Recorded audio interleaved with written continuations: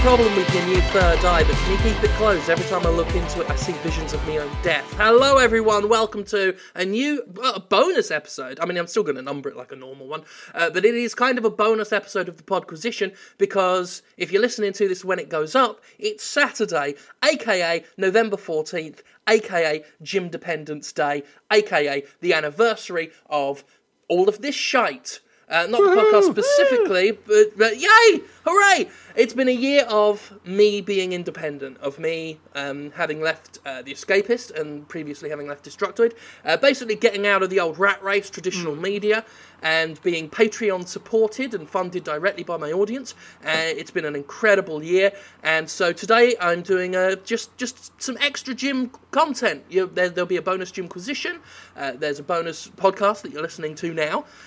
If you're listening to it, you might not be, in which case it's weird that I'm talking to you. But as always, we're joined by Laura. Hello, Laura.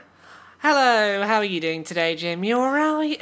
I'm alright. I may, not today, because we're recording this before the day, but I may just get fucking drunk on Saturday just to celebrate. I really can't blame you. I'm planning to do the same when I hit my 1 year of having not had to be in a retail job. Hooray! Which is coming up rather scarily soon. That's awesome. We will celebrate that one as well, don't you worry. And Indeed. Gavin, who has very kindly donated some of his Fallout time to recording an extra episode this week. Hello, Gav.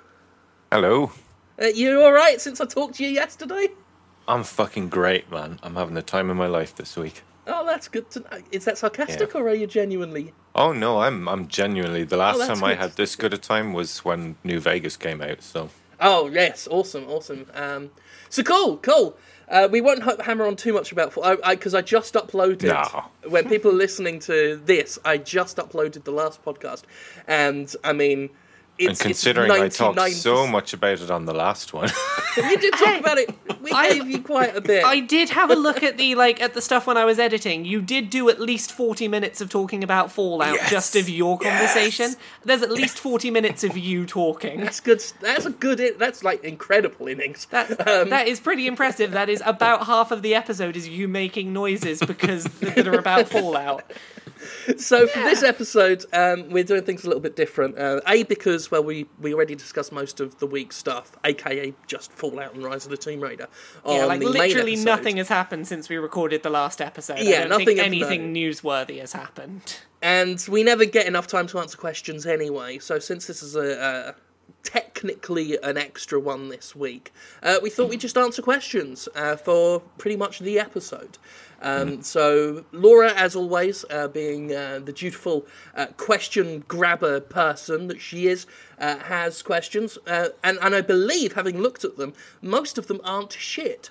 So that's wonderful. I have enough stuff here that we might actually be able to get a whole show's worth of questions that aren't shit. That's incredible. What a celebration. There's always a bit of a balance. You've got to sift through some shit to find the nuggets of gold questioning. And in terms of starting with pure gold questions, wonderful questions that are deep and intelligent and are really going to make you scratch your head, Zara Stark wants to ask, would you kiss a ghost?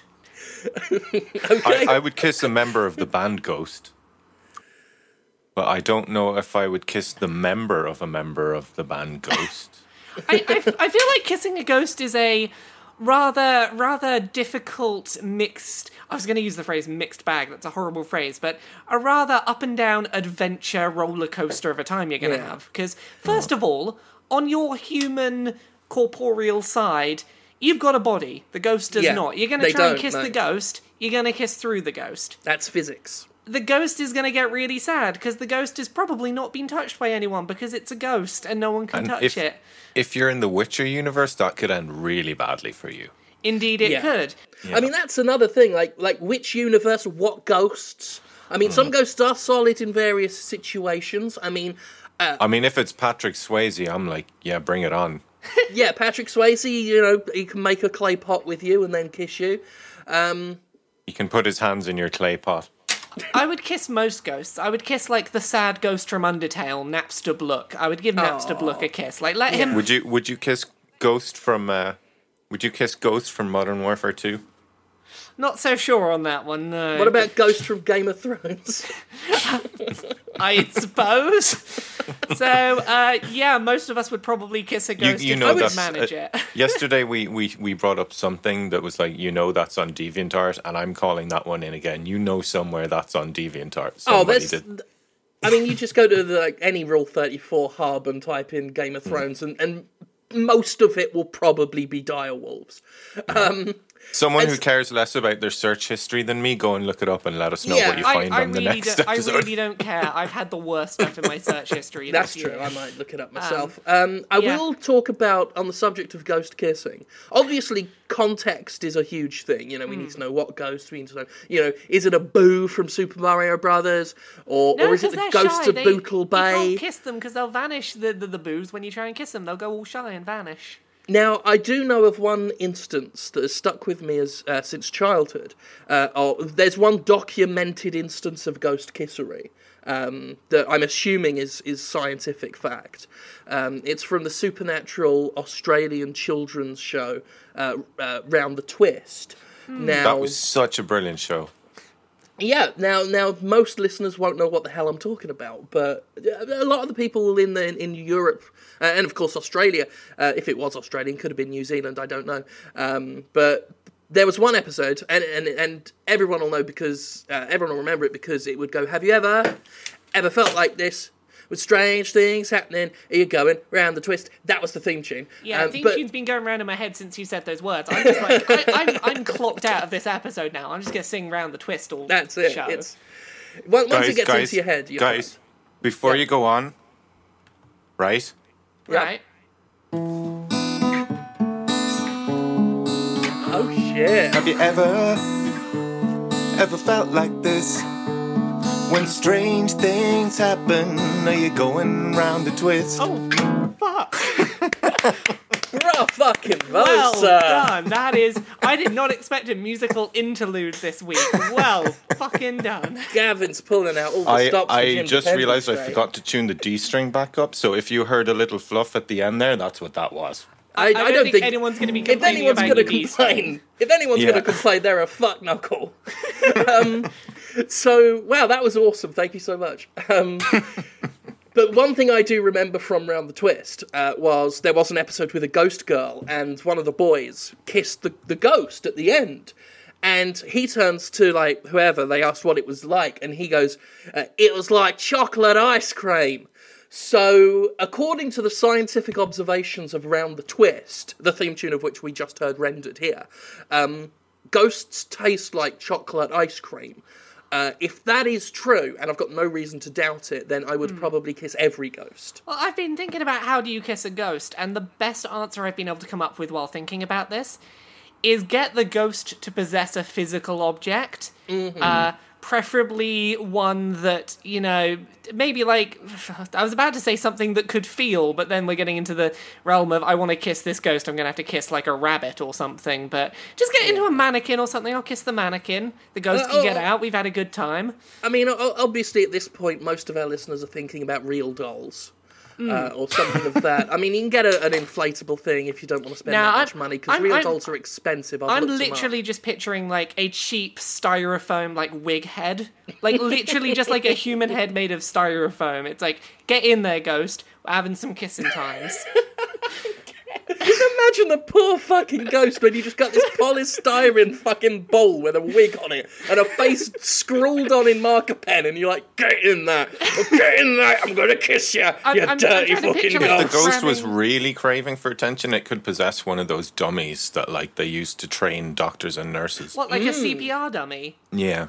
God, can you imagine that? Those absolutely horrifying, terrifying things from the lowest depths of the uncanny valley. Well, I'll close my eyes, though, it'll be fine. What if that's been going on? What if ghosts have been stealing kisses, which is immoral and unethical, by possessing CPR training dummies and getting free cheeky snogs off the Red Cross? Yeah, so, okay, next time you go to learn how to do CPR, make sure you bring some salt and a Bible that you can burn and perform an exorcism of some kind, just to make sure that there's not a ghost having a cheeky snog in there. Yeah, and for good measure, just kick it in the head. The person who because they're expensive. The people who have brought it out for you to train with, the first aid people, they won't like it. St. John's Ambulance will not be happy if you go kicking their dummies in the head. But you've got to tell them, like, I've got to kick a ghost out if it's in there trying to get a kiss. It's like, you know, you are the St. John's Ambulance. You don't like things that are bad. You know what's bad? Ghost stealing kisses. I got to do this. It is ghost important. Stealing my liply virginity. I'm not having it, right? I want ghost-free mannequins, or I'm not going down there and kissing it. And they're like, well, you're not kissing it, Jim. You're just... And I'm like, don't tell me what I'm doing, St. John's Ambulance. When I'm down there on my hands and knees, I'll be doing what I want to that mannequin. And that's why I'm not allowed in St. John's Ambulance anymore. Speaking of questions that might require you to have a trip to the St. John's Ambulance, Stephen Lord Bannon Punter wants to ask, if you had to eat a video game, which would you choose and why? And I have an answer for this. I suspect Gavin does, yeah, because he actually looked at the questions in advance this week. I had my moment of, am I in some kind of virtual reality simulation? Gav actually read the questions. Do you want to go first, Gav, seeing as you've actually got an answer? You go first if you want, I don't mind. Okay, so I was thinking about this on a very sort of, I was looking around my room being like, right, what video game that is here right now would be the easiest for me to consume? And in terms of just, like, physical eating, it's got to be some game on the PlayStation Vita. You see, I was thinking that, like, either a DS cartridge or, like, a Vita cartridge would be the Vita ones are very thin, very narrow. You could probably swallow one of those whole. It would be unpleasant, and it would probably cause you some problems. It's smaller than an After Eight Mint. I mean, yeah. And it doesn't have the problem that a 3DS cartridge has, where it has the little, like, ridge sticking out to one side, which will probably get stuck in your throat. Like a fishbone. Yeah, I'm pretty sure you could pass a Vita cartridge without too much pain and discomfort. You just pop the Gravity Rush at the end, give it a wash down, and you can pop it straight back in your Vita. Yeah. Well, I've had. I think that's how the human body works. I have had Game Boy Advance games survive going in the washing machine before. I can only assume a Vita game would survive the human digestive system. I mean, I'm seeing a whole new marketing campaign here. Eat a Vita. Eat a Vita on a Ryvita. That's good. See, I want to buy another one already, and Lord knows the Vita needs the marketing push. But if you are going to swallow PS Vita games, be responsible, kids, and pop it in a condom first. Or just if you're worried about damaging it. If you want to go even smaller, like get a 16 gig micro SD card and put a video game from the PC onto this tiny little micro SD card, and that'll probably go down even easier. That's good. Pop a little Commander Keen or something on a micro SD card, swallow it, and then you've eaten Commander Keen. So that's good. The rules are that you gain his powers by doing so. That's pretty much a standard fact. Yeah. Yeah. Gavin, you who read the question, what answer do you have? Okay, I would eat Gears of War. And the reason I would eat Gears of War is because you get a serving of big, beefy meatballs turning with red paste everywhere and a big, healthy portion of cheese to go along with it. That's like a really good answer. It's like a meatballs and spaghetti bolognese. Yeah, you did some pre-preparation here. You didn't just do something off the cuff of your head like me and this other idiot. That was actual banter. Like, for the first time in history, this show's got banter in it. This is the best episode we've ever done. That is almost like the beginnings of you could write an article for Kotaku, which is top 10 video games I would eat and why. Like, that could be your first paragraph of that. Yeah. Talking about your pasta dish. I actually did an article for Destructoid once called Top 10 Video Game Characters I'd Eat. Every Saturday for a while, I would spend an hour or two coming up with the worst top 10 articles I could. One of which was that. Another one, top 10 video game characters that look like David Bowie. Top 10 video game characters. I want to see that one. Yeah, I'll have to dig it up. It's all on Destructoid.com. Yeah. I did all of the Awokens in Destiny look like David Bowie. Yeah. Shitty top 10s are the best joy of writing at Destructoid, and one of my underlings, Joe Parlock, he got his start writing at Destructoid because when he sent me some sample articles, one of the samples he sent me was top 10 big burly male video game characters I would bang really hard. And his he basically just wrote about the fictional big burly orcs that he wanted to be his husband. Tell me our there we big beefy go. meatball Marcus Phoenix was in there. I can't remember who was in there. I think it was a lot of anthropomorphic big orcs and stuff from indie games, if I remember correctly. But it was all very hunky man meats. I mean, top 10 orcs I would bang. That's... if there's any dig-worthy right there. If there's any medium you're gonna not have any trouble finding big hunky man meats in, it's gaming, isn't it? Exactly. Yeah. There is no shortage of big, beefy man meat in video Huge games. pectoral beef There's pretty burgers. much nothing the Unreal Engine does better except waist-high air vents. Yeah. So other questions this week. Bo Hillers wants to ask, what's a game you played, finished, enjoyed, then realised that everyone else on the planet completely hated? Fallout 4. Shadow the Hedgehog. Shadow the Hedgehog. Shadow the Hedgehog, gotta bring it back up. Everyone hates it. Ow. I genuinely still love it. That game made me so sad. Damn, I didn't see this question. You guys talk, I'm going to look through my Steam library very quickly. Okay. That's all right. This is the bit where we praised Gavin a minute ago for having done research before the show. I didn't and now see we this get to point question, out okay. it was in there. This list is unchanged. You were like, "Oh, I'm reading through the list. I've got to read the list." And now you haven't got to fuck it up. That was so dickish. Oh, I know one. What? Amnesia, A Machine for Pigs. I was like, this is so good, it's so much better than the first one, and then I looked at the internet and they were like, fuck this game! Do you agree with the criticisms people had, or do you look at them and you're like, no, you're all fucking wrong? Usually when criticisms are that full of hyperbole, I tend to just not bother looking at them, because it was a lot of, fuck this, and you ruined it, and blah, blah, blah, blah. That is totally fair, and that is why I ignore all criticism of Shadow the Hedgehog, because, it was such hyperbolic criticism, you couldn't take it seriously as nuanced critique, so I choose to believe that they were just getting salty, and they really actually kind of liked it, so, yeah. I'm on to you, Internet, I know you like Shadow the Hedgehog. I know. One game I remember playing and enjoying, not loving, but enjoying, and then found out afterwards that everyone in the world despised it, and some people were actually angry at me for liking it, because of course they were, was Operation Raccoon City. Now, I know some people already are probably gritting their teeth as they listen to me say that, but I thought it was good. I gave it a 7 or something out of 10 when I reviewed it. Not high-end, this is amazing, but this is pretty good. Obviously, it was a spin-off. It wasn't a Resident Evil game, but as a third-person shooter that was admittedly buggy as fuck and not fun to play solo, for an online third-person Left 4 Dead-y type thing in the Resident Evil universe, it was actually all right, and I enjoyed it, and I'm kind of sad that there's probably no one on the planet playing it anymore, because I would have loved to have gone back and do it maybe a gameplay series video or something for it, but I thought it was cool. I'm surprised you didn't mention Dynasty Warriors, Jim. Well, I used you in a conversation the other day with that game. I was chatting to Gray and I was saying how much I like Black Ops 3, and he's like, Jim hated it, and I was like, Jim likes Dynasty Warriors, end of debate. That's actually, the sad thing about that is how a lot of people discredit my reviews. So they certainly used to. On Destructoid, it was very popular. It was rather than face the idea that I might have had legit criticism, they just go, Dynasty Warriors, and run away.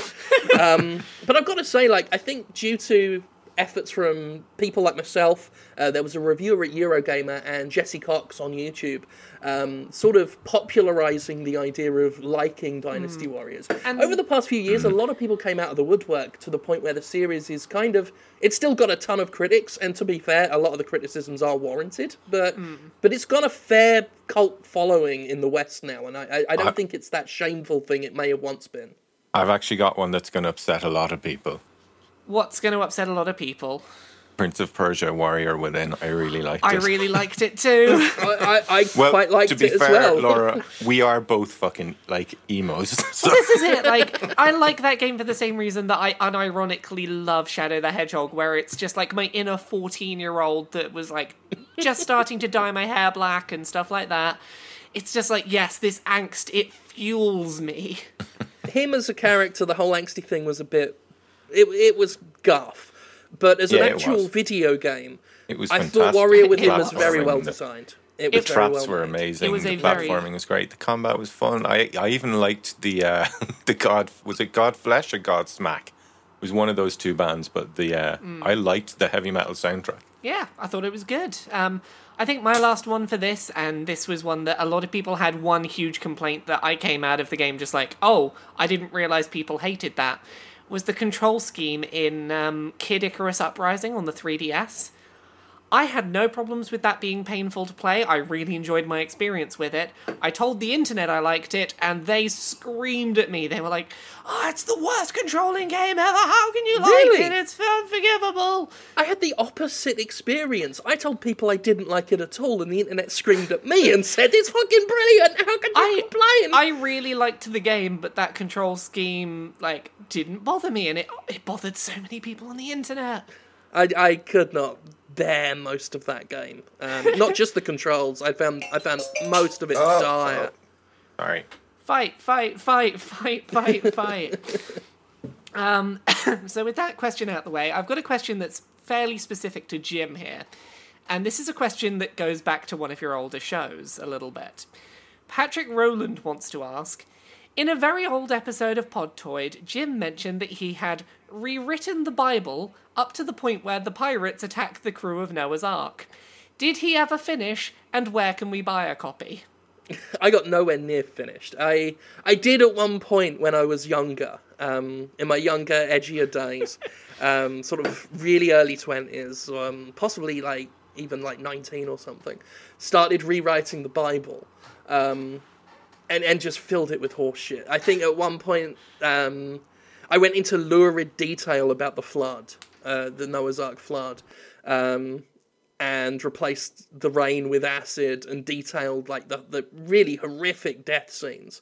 And that was most of my story of Noah's Ark. The whole bit about the Ark and the animals barely factored into it. It was just a horrible, there was just a bunch of water and everyone death. Got killed very violently. Yeah, it was rubbish, and no, it doesn't exist. A lot of the silly things I thought would make great projects don't exist anymore. I will say that I think I understand this mentality because I am currently knee-deep in working on a project that I'm pretty sure I'm going to look back on uncompleted and look at the same way, which is I'm currently working on a coffee table book of butt reviews of video game characters. And I'm currently sat here I'm going to get halfway through this and I'm going to stop. And I'm going to look back on this in 5 years and be like, what was I doing with my life? I want to do a Jimquisition tie-in book. That's on my list of things to do, because I feel I could actually knock that out and sell it as a fun little ebook or something. I haven't decided exactly what it would be. It would probably be in character as sort of the Jimquisition on-camera persona, so really arrogant, self-serving writing. And I haven't decided whether it would just be detailed chapters on everything wrong with the game industry, or just an autobiography from my perspective, which I would have to run by my lawyer because the things I would want to put in it could be classified as libel if it wasn't clear that it was a joke. Because Rick Mayall wrote an autobiography, rest in peace and all that. Fantastic fucking influence on my life as an entertainer. Passed away. Was it this year or last year? A while recently. Ago. Well, yeah. Still recent in my heart. Yeah. He wrote an autobiography. It was 2 years ago, Vivian. There you go. 2 years ago. It still feels fucking fresh to me. Yeah, but if you're in London, there's still a shrine to him in Hammersmith, I think it is, that's on one of these park benches that still has a load of photos of him and stuff. That's nice. People go. He wrote an autobiography called what was it? Better Than Hitler, Bigger Than Christ. And it was the most egotistical fucking book, full of lies and libelous statements against Adrian Edmondson, Nigel Planer, everyone he's ever worked with. Just made everything up and made himself out to be this hero of entertainment. It's one of the best reads. It's probably still easily available on Amazon or whatever. And if you're a fan of Rick Mayall, I'm definitely going to give that a look. But is he obviously taking the piss in it? Very obviously taking the piss, but he never lets up. it's written very straight-faced, but it's still very clear that he, is lying, and that's the joke. It's very straight-faced lies with the occasional very obvious lie thrown in, I'm guessing, to be like, oh, well, that's obviously not true. That's, okay, this is all still a joke. Yeah, but it reads like, the ramblings of a real far-gone narcissist. And it's beautiful. It's a beautiful piece of, work. And I was thinking of... perhaps I can see how it influenced your own work then, Jim. Yes. Well, actually, funnily enough, I don't mean that in a bad way. It's just the whole Jim character on the Jimquisition is quite like that, isn't Rick it? Mayall is a huge influence. I would not deny it. Yeah, like he, his mannerisms, his the manic energy he brought, when he performed, is something that I think I picked up in my own, back when I was doing live theatre production-y stuff, now that I do on-camera stuff, I think a big part of the sort of the manic energy that I bring, that was how it was described to me by my drama teacher once. This manic energy I have, I think, is inspired a lot by him. And funnily enough, and I don't know if I ever did this subconsciously or not, or if it was just a coincidence, but there was a show he did, Rick Mayall and Nigel Planer and Adrian Edmondson did between The Young Ones and Bottom. It was a show called Filthy Rich and Catflap, which was... It was a funny show, but it was an acquired taste. But there is a moment where Rick Mayall, playing Richie Rich, gets up and sings "Morning Has Broken," and it's like "Morning has broken, something something. I am still sexy, thank God for me," and I don't know if that ever. Because I just blurted that out on an episode of The Escapists Jimquisition run, on an early episode when I was really hammering home this egotistical character to annoy the people and it that just didn't caught like on. me. Yeah, and people loved that phrase, and I don't know if it was a subconscious... It certainly wasn't a deliberate reference, but, there is a good chance that Rick Mayall is partially responsible for, one of the most successful aspects of what I do. So yeah, that was a bit of history for you. Based off a question of some shit I once wrote. I still say Dirty Beano when people ask me to describe what you do. Dirty Beano. Dirty I do Beano. like that. So next question up on the list, let's try going for this one. Justin Fiera wants to ask, do any of you ever read the novels and physical books that they write that are connected to video game series, like the Mass Effect, Dragon Age, Tomb Raider, Witcher novels, etc., etc.? No. Not even the Witcher ones? I would like to read the Witcher ones at some point, but I think that kind of... I don't read any of the ones that are spin-offs of the games.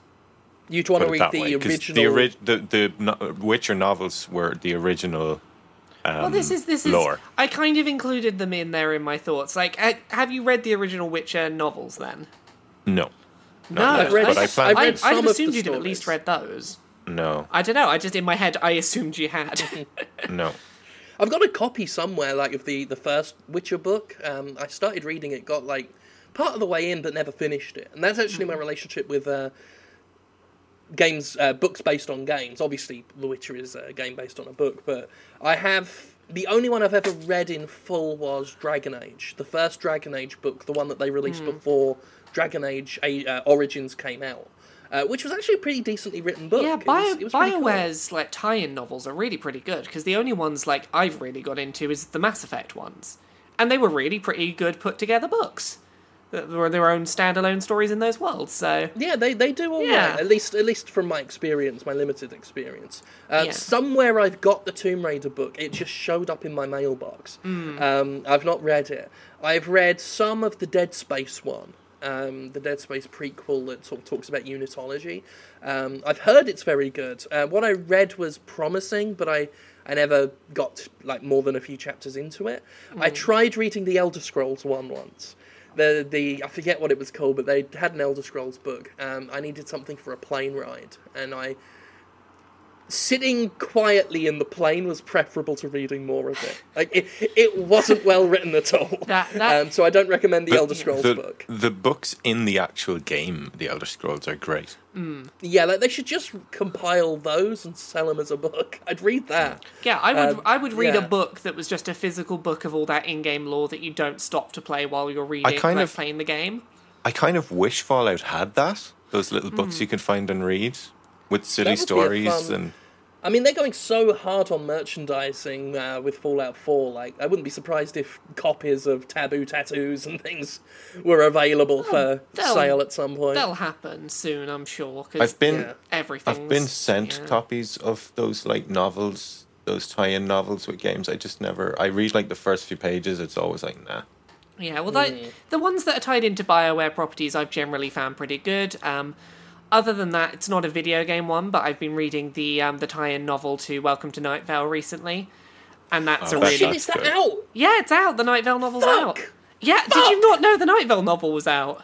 Fuck! I've been following it for ages, and then like I haven't got around to listening to the last few episodes, so I completely forgot about Night Vale. Oh, fuck! Okay, it is... I'm going to pre-order. I'm going to not even pre-order. I've got to order. I'm going to order it now. Don't order it right now. I've been reading it, not listening to it, and you can definitely hear Cecil Baldwin / Cecil Palmer's voice as you're reading it. It's very written in character. Oh, that's it. Should I get the audio version or I got both. hardcover? I've been reading the book, but I will go back and listen to the audiobook, I am Yeah. sure. What I will say, it's a really good entry point to that world for new people, in that like some of the structural stuff about the way that podcast is already set up means that it's not unnatural for them to reintroduce certain concepts and explain them again. Like, let's say the dog park comes up, the fact that in the novel they remind you, no humans are allowed in the dog park, no dogs are allowed in the dog park. It's not unusual for that kind of stuff to get re-reminded because, they do it in the show. And as such, it actually makes a really decent standalone novel if you haven't listened to the podcast, just about a weird fucking town. I imagine that would be a sensible thing to do, is make sure that it stands up on its own. Yeah, and from my experience with it, it does. It's a really good, standalone story that you could completely skip and not feel like you're missing something in the podcast, but equally, it's its own, this is a really cool thing that I now know more about this world. So I like that tie-in novel. That one's good. That's awesome. Well, I've got that on its way to me. Woo! Other questions this week. Another one from Justin Fiera. Justin Fiera, you did a good job. You got 2 questions in on the week that we were like, let's find some good questions. What's you three's fondest memories from recording the podcast over the last year? And I think you had one of these, Gavin, because there was one episode that particularly tickled you when we recorded it. And I think it was one that went down well with the audience as well. And it was definitely one of the most memorable episodes. It was the one where we were doing our Batman villains. Yeah, our sexy Batman villains. I can't remember why we got onto sexy Batman villains, but we were coming up with names on the fly like Scatman and the Poker and the Diddler or the Piddler. The Piddler. And that was a good episode. It's hard to come up with a better one than that in terms of on air proper awesome moments. That was one of those moments where we just broke down by the end of it and we were like, yeah, this is the thing we're doing, and people listen. There's been a few moments that I've really enjoyed, and some this feels really it's not what the show's necessarily often recommended to people for, but I've liked a lot of the really serious moments we've had on this show. Some of the times when we've just stopped and slowed down and we've had nice, serious conversations about how much we appreciate the audience and stuff. I really like that we've got the kind of show going where not just once, but multiple episodes, there will be times where one of us will stop and be like, hey, thanks to the audience for being really fucking nice as an audience. And that is just one of those things that I think it's very easy to take for granted, that we have a really bloody nice audience with this show, and I'm really proud of the kind of audience we've curated. And every time we get to remember that on the show, I'm like, oh, that's sweet. The episode where we talked a little about bullying and school and stuff as well, that was a nice episode. We got so many messages after that episode just of people being like, oh yeah, you all make me laugh, and then you made me feel better about myself because I felt less alone. I'm like, that's what I want to do here. Yay, this is good. Yeah, I actually got I won't name names, but someone sent me It arrived in my PO box. I picked it up yesterday. Had some Skaven Warhammer plastic models in it, and they said that they're this is why I won't name names, just because I don't know if they want that out there, but they lost a family member recently, and said that it was Podquisition and Jimquisition that had been keeping them going, keeping them sane during that grieving process, and that. Yeah, I mean that. Well, meant we've a fucking had lot to me. we've had similar messages in the past, and they've been really sort of heartwarming. Like there was someone recently that was talking to Gav about how his music sort of helped him push through while trying to get in shape, and he ended up going from being sort of very out of shape into being like like on a sports scholarship. And Well, he can fucking a pass lovely some of that message. goodwill to me, can't he? I really like the moments that like. This show is, like, batshit crazy sometimes. Like, I look at the titles of episodes of this and I'm just like, this is a thing that is part of my work week routinely that people really like. But, like, those aren't the things for me that I remember. Like, I have a lot of fun doing those, but it's the moments where it's like someone was like, oh, I had a really shitty day, and it just, like, listening brightened my day, where I'm like, that's it. That's what I'm remembering from this. Thank you. Yeah, I will say again, while we're on the sappy train, is... Whenever we finish recording, it's always a special little favourite moment for me. And I tweeted this before, and it's true every time, is that every time we finish recording and we've hung up the Skype call and everything afterwards, I've always got the biggest grin on my face. Couldn't agree more. Like, there is no part of my week that is as consistently enjoyable and just lovely as this, I think. It's just one of those... Oh. Part of the reason why I've said this again before, part of the reason why I Podquisition is the way it is because it gave me an excuse to chat to two of my friends more sort of regularly, and yeah, it's just it's fantastic fun, and I get to grin really hard for over an hour a week, even, no matter what's going on, no matter how any other stressful, any other I didn't bring it up on the last episode, but I've been going through some stuff with various threatening behaviour and stuff, and just some general bad times. Yeah, this show is always a nice escape from that. Even when I feel like, I'm going to be too worried about this thing to record, I forget it while we do this. That's the thing. It's just awesome. I've had some stuff going on recently, and as soon as you're 5 or 10 minutes into this, it all just falls away, and I think we just all have a lot of fun here, and that's always good. While we're on the sappy train and talking about like you getting the podcast together, this might be a good time to do a little thing I wanted to very quickly do that's not a question in this episode, which is I went digging back through me and your Facebook messages for about a year ago today, maybe a week or so out, when you first asked me to be on the show. And my favourite thing about this, and I don't think I've ever talked about this on the show, is the fact that I was initially convinced that that your invitation was to be a guest on one episode, and I didn't want to assume that you were inviting me to be a host full-time, because that seemed too exciting. So there is a very awkward Facebook thread, I'm just having a look now, where your initial message was, you were very sort of upfront about it. You're like, oh yeah, well, we're talking about podcasts. I'm putting together a podcast for the Jimquisition. I've got Gavin, Miracle of Sound done, confirmed, and wondered if you'd be interested. And I tried to keep my... As if Laura was somehow supposed to know who that was. I'm going to be honest, I had no idea who you were. It was a couple of episodes in, I realised, oh, that's the guy that did the Commander Shepard song, which I'm sure is not how you want to be known. But, like, I have brought this destiny upon myself, Laura. This is the grave that you dug for yourself. But, like, reading back through the messages, I was very, like, trying to keep my excitement down and not let on how excited I was about the offer. And then there's just a moment a week or so later where I messaged you being like, so, I just want to check something. Is this just...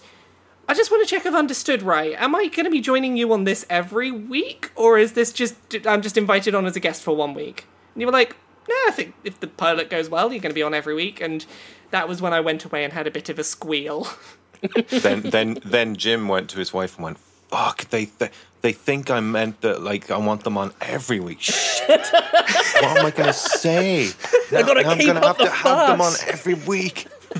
Yeah, this whole thing's been a Basil Fawlty misunderstanding for the past year. But this is it. Like, I asked at the lie beginning has because just gotten bigger, I was bigger, Laura. I was afraid that if I didn't ask, then we would end up in this situation where, like, I assumed I was meant to be on again, and you didn't have the heart to say no, and I was just awkwardly sat there in the corner every week, like, I'm on a podcast, and not really bringing much of any other substance to the table. I hope that's not the case. No, not at all. Yeah. Like I said, this was this entire show is by design because I wanted the excuse to talk to my friends and people who I thought would be a great fit for the show, and clearly the success of the show has proven me right.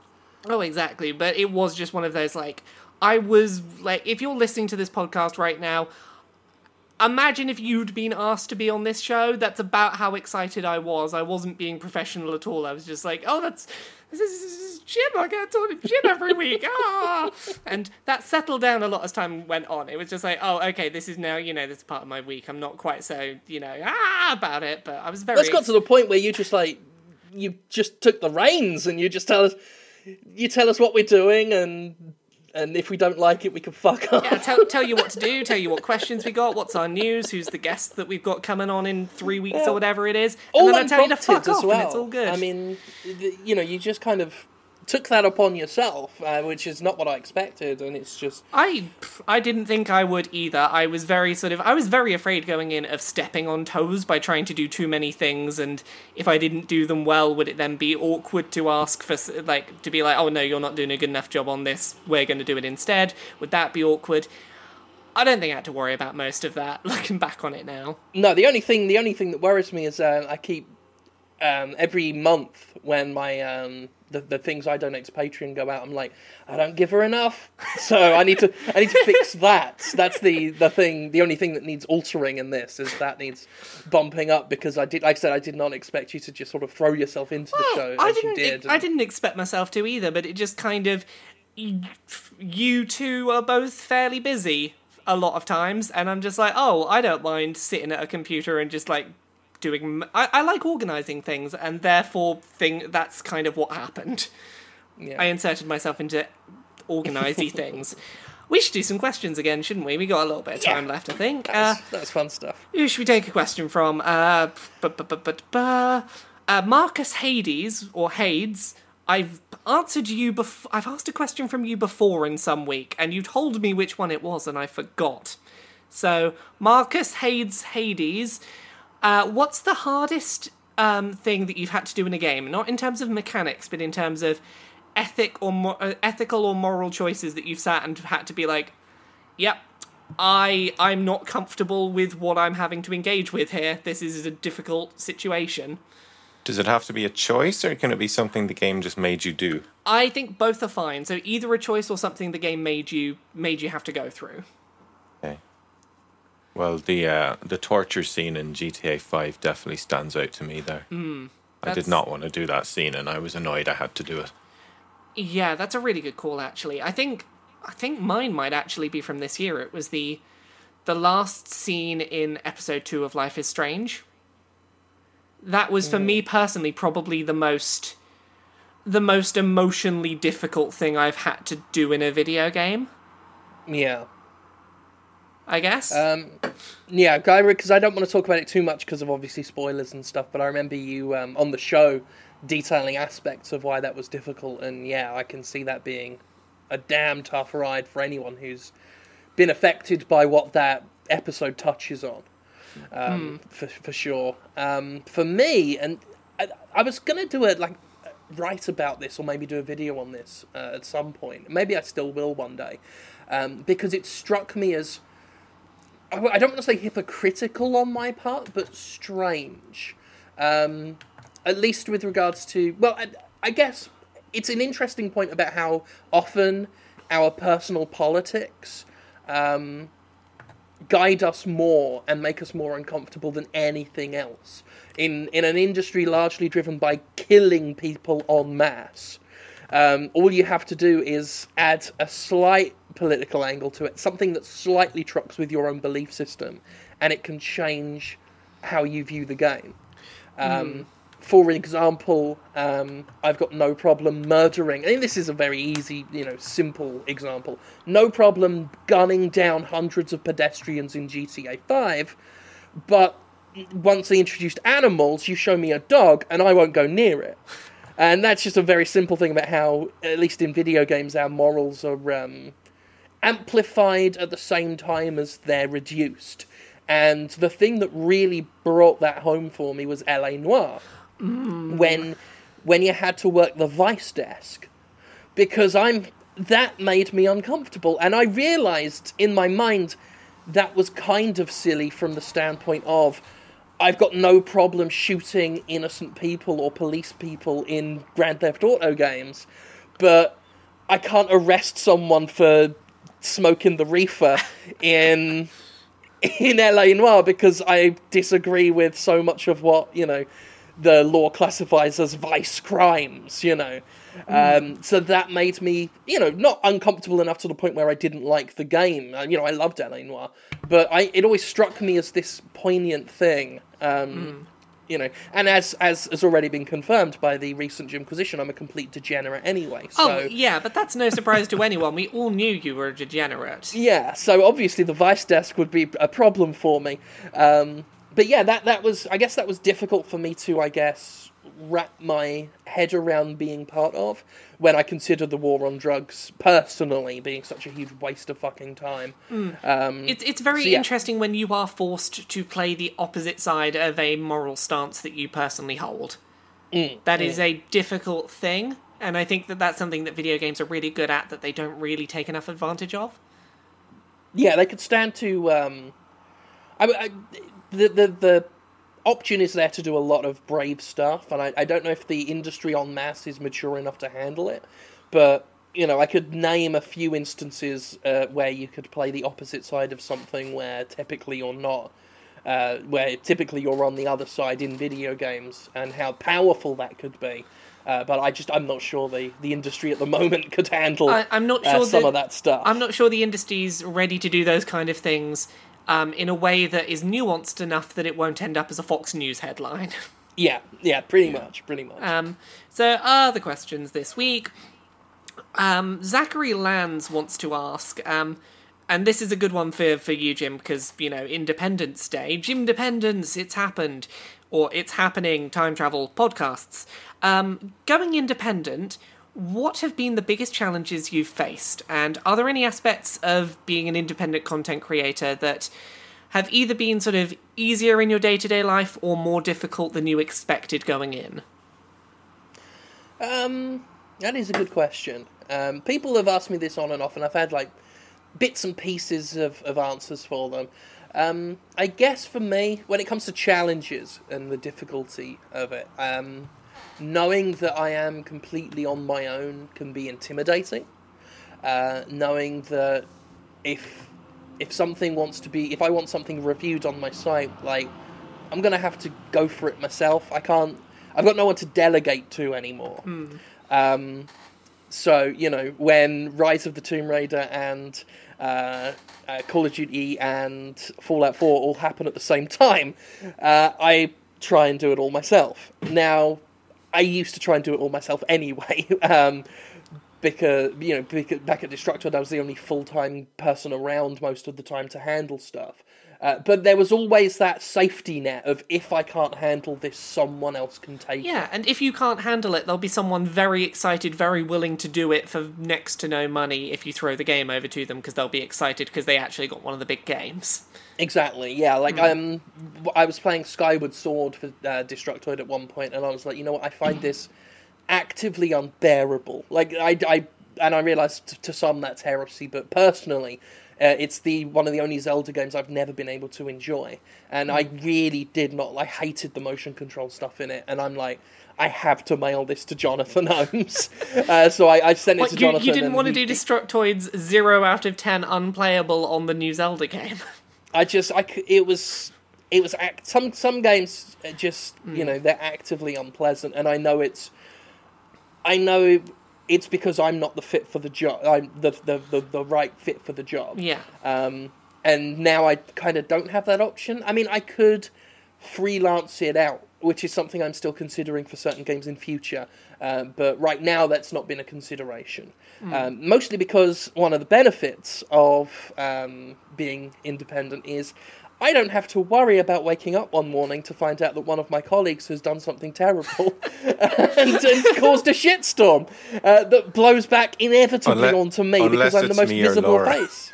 Well, yeah, but it's a bit lessened because, it's not like we are colleagues so much as, friends who are doing a silly podcast together. It's one of those, if we do something very actively terrible on this show, it might blow back on you, but otherwise I don't know. right. I certainly have a lot of people who think you're my colleagues.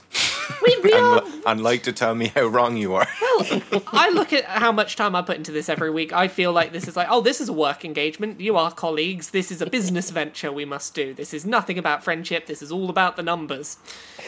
Well, it's I business. think the other thing, it's not business for me. the other thing I know is that, I know you both very well and trust you both.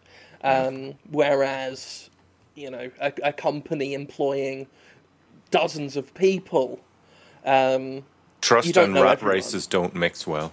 Yes, so it's a very different situation. It's a different situation when you can cherry pick who you're trusting. Yes, exactly. So there's always that worry, and I've always ended up as kind of the face of a company that I work for, because I guess, I end up being one of the most prominent people there. So even if there's something I've got nothing to do with happening, I will inevitably get the blame or implicated somehow. So I'm just so glad I'm out of that risk factor, and knowing that when there's a controversy, when something's fucked up, it's on my shoulders. It's my responsibility, which should sound scary, but at this point is just a relief.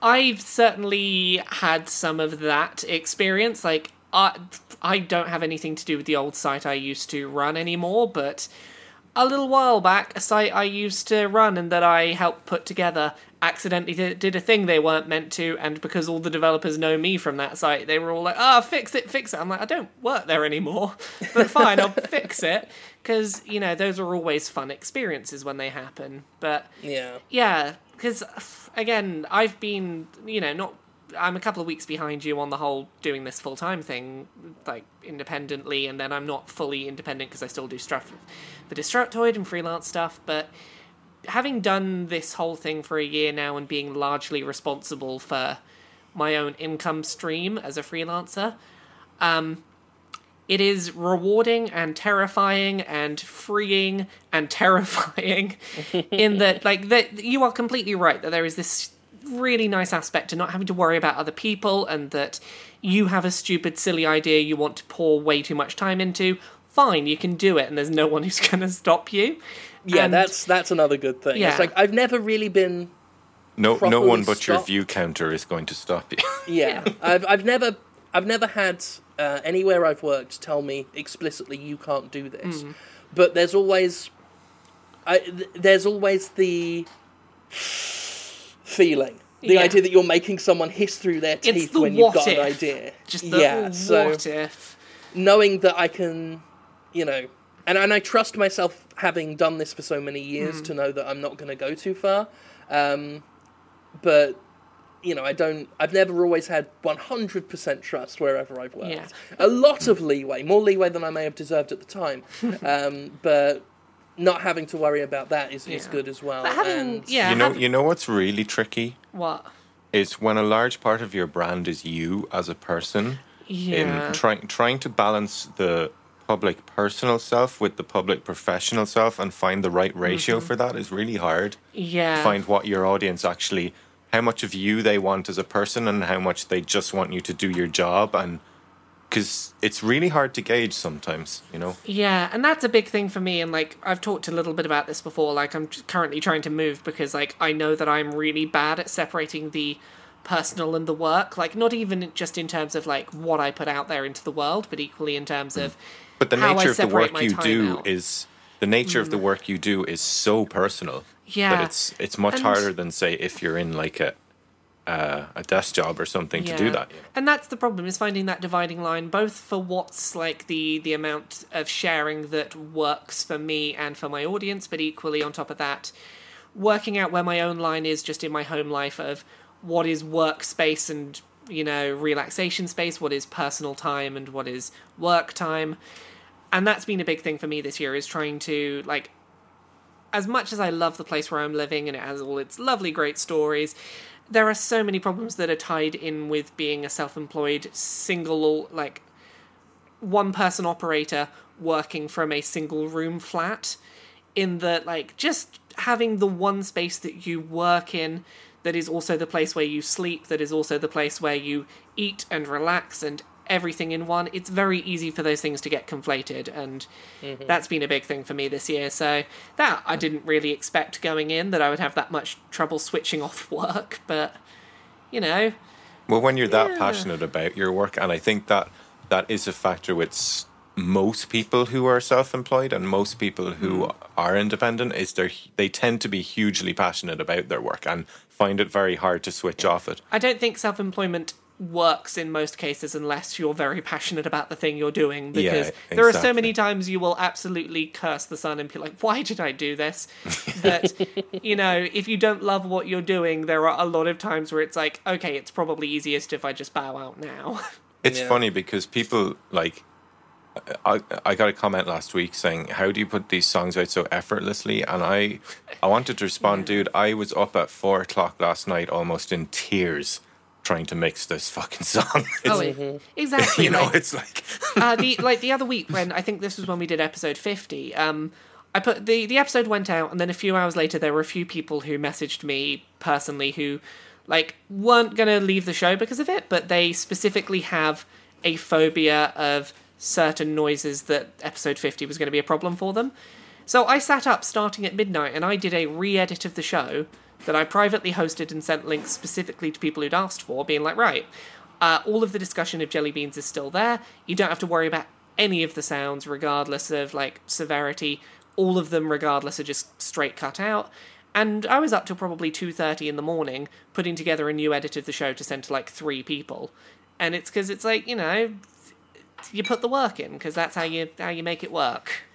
I mean, people have phobias of mouth noises. It's specifically legitimate phobias. Yeah, there is a specific name for it. It's a diagnosable thing, that a phobia of vomiting and gagging sounds. Wow, I had no idea that was the thing. It's not a thing I was really aware of to the degree that it was a problem for some people. But having had it explained, I was like, that totally makes sense. I appreciate why that makes this episode an issue for you, even with timestamps. I will happily go in and make another edit for you just so that it's there if you need it. I'll put a call out on Twitter being like, anyone need this? I'll send it to you. Because, that's what you do when you're self-employed. You sit up at 2:30 in the morning doing extra work, fixing stuff you did. Pouring Doritos on the floor of your garage and spending hundreds of dollars on a shrimp mask because you watched all the Saw movies twice in a row and thought, well, there's a fun idea. It's emetophobia is the name of it. As Tilly in the other side of the room has just sent me the fear of gagging and vomiting noises. So yeah, that is a thing. We did some science learning. Done diddly done. Our learning's all up nice. Yeah, we got some more time to do some more questions, or is this wrap it up? I can fit a couple more in. Let me just go refill my wine. Yeah, I've got maybe 10 minutes or so more, so we can squeeze a couple more in before I got to go over and do my other thing. Kane Smith wants to ask, what's the last thing that you remember giving you goosebumps? Last thing you remember giving you goosebumps? I don't know. I can think of 2 things recently, and they were the teaser trailer for Mass Effect Andromeda. Mm-hmm. There was no substance to it, I know that, but it still gave me just tingles all over. And the trailer for, again, I'm sure that the game's going to turn out very, very flawed, but the trailer for Detroit, it gave me shivers. Gave me goosebumps. And I know the game's probably going to turn out shit, but I'm not going to lie. I got very goosebumpy about that trailer. It was a well-made trailer. What trailer? The one for Detroit. Trailer for Detroit.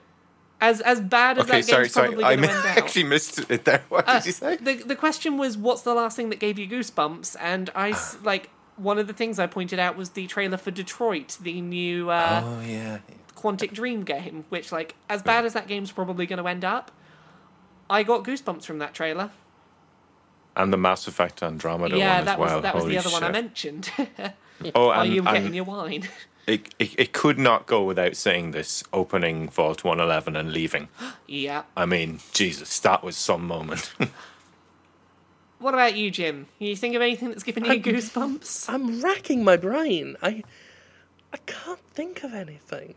And I Surely know Tomb Raider had a few great moments. No, I mean, the last one certainly it's a did. great game, and I was... It was. I found it exciting, but I didn't find it, It was. Yeah. tingly. Jim, did you good. get goosebumps at the bit in Black Ops 3 where you're in a helicopter and a rocket fires at the helicopter and it spins out and crashes? Yeah, fuck off. Because, like, that never happened before in a shooter I can't. ever. I don't want to think about it. I got goosebumps when I finished Black Ops 3 and was like, I don't have to touch this piece of shit again. I know I've had many instances because I love those instances, and I can't think of the last time. I can Star think Wars of trailer, times, maybe? Actually, yeah, that's a good one. I think that's the last time I remember getting one, which is fun because, as I often say, like I'm not a big Star Wars fan. I've watched them all. I enjoy them, but that moment where Kylo Ren in the trailer looks over, just in case if anyone's on media blackout and you've not seen it, I won't bring it up. But they look over a certain destroyed artifact and says they'll finish what that person started. Yeah.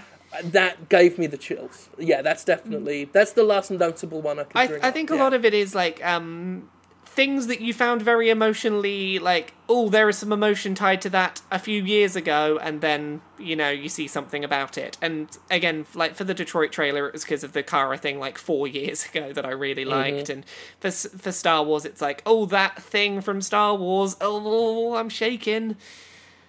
And I'm just having a look through our questions list, seeing if I can find one last question. Who's going to be the lucky final question this week? Okay, last question I'm going to go with is from Jamie Detargnan Hagen.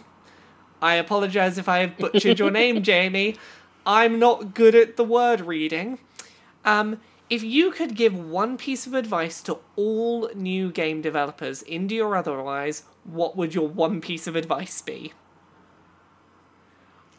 Digital Homicide, don't be it.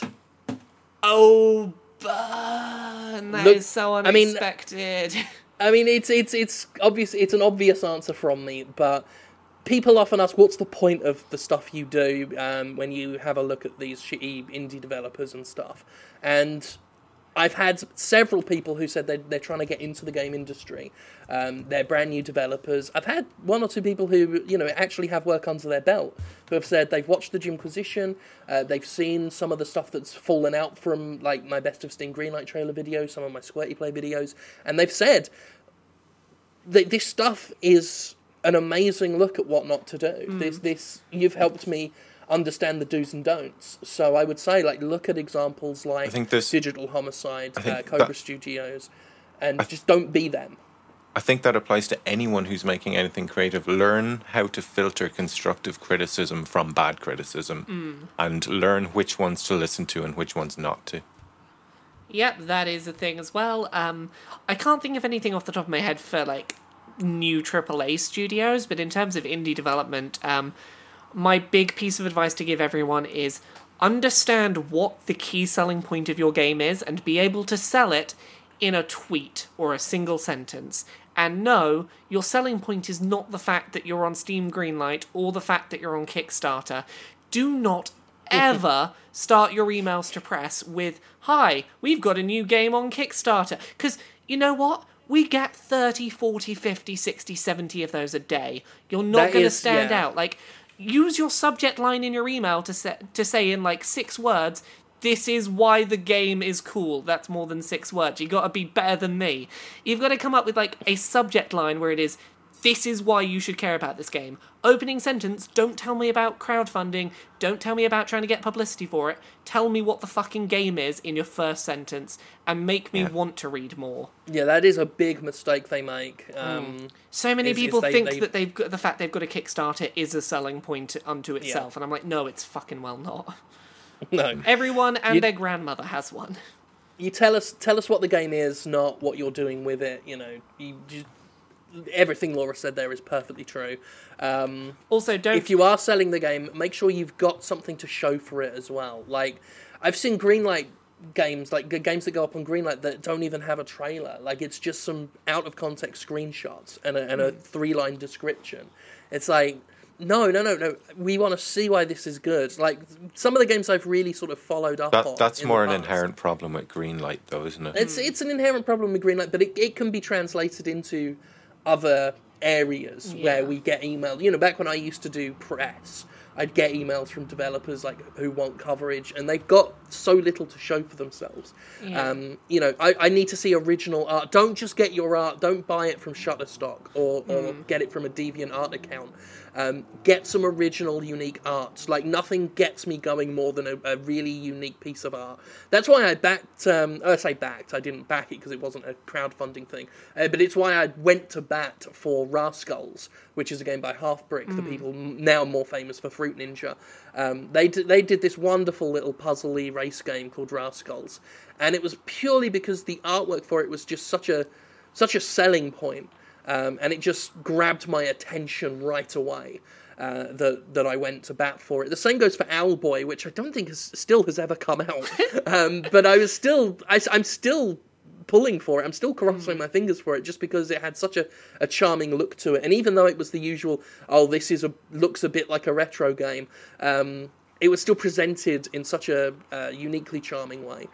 So you've got to find that unique look and sound and feel to your game, which is why these people who are just buying assets from the Unity store and using images from Shutterstock to sell their products aren't grabbing anything except my derision, because, as someone on the Jim Sterling subreddit said, they don't got no soul. They've got no soul. That's what a lot of these games are missing. Some people just seem to think, well, I want to make games. They haven't thought to themselves, I've got an idea for a game I want to see happen. It's, I want to make games, and then they come up with the important bits second. Yeah. Make sure you've got a great idea first, so that you can put your heart and soul into it. Also, my one last suggestion, and this is kind of tied into that, is never try and make your selling point or the first thing one of the early things you tell me about your game, particularly if you're a new indie who's never released anything. Don't tell me your game is going to be the next Minecraft, or it's going to be the next Undertale, or it's going to be the next whatever the big indie flavour of the month that is hugely successful. Game killer. Yeah, don't ever say that. Never call your game. Remember how many Call of Duty killers there were? Yeah, like, I remember when Killzone was the Halo killer, and look how that turned out. Yeah, but even like, you don't see that too much anymore. Like, that seems to have fallen fairly to the wayside now, but you still get so many, my game is going to be the next blank huge indie success, and it's like, no, you've never released a game. You don't know that you're going to be that successful. B, if you're that adamant on comparing yourself to something else, you probably don't have a unique selling point of your own. This is not a way to get people to pay attention to what you're doing. Yeah. I mean, even though saying it's fallen out of favour, I think the attitude is still there, because we see so many Five Nights at Freddy's clones. We see so many crafting-based survival games. You do, but it's one of those things of just like, at least they're not calling them the Halo killer anymore. They're not calling it. And but some of them my larger point is, don't concentrate on being the next anything. Try and be the first something, because a market leader leads, it doesn't follow. If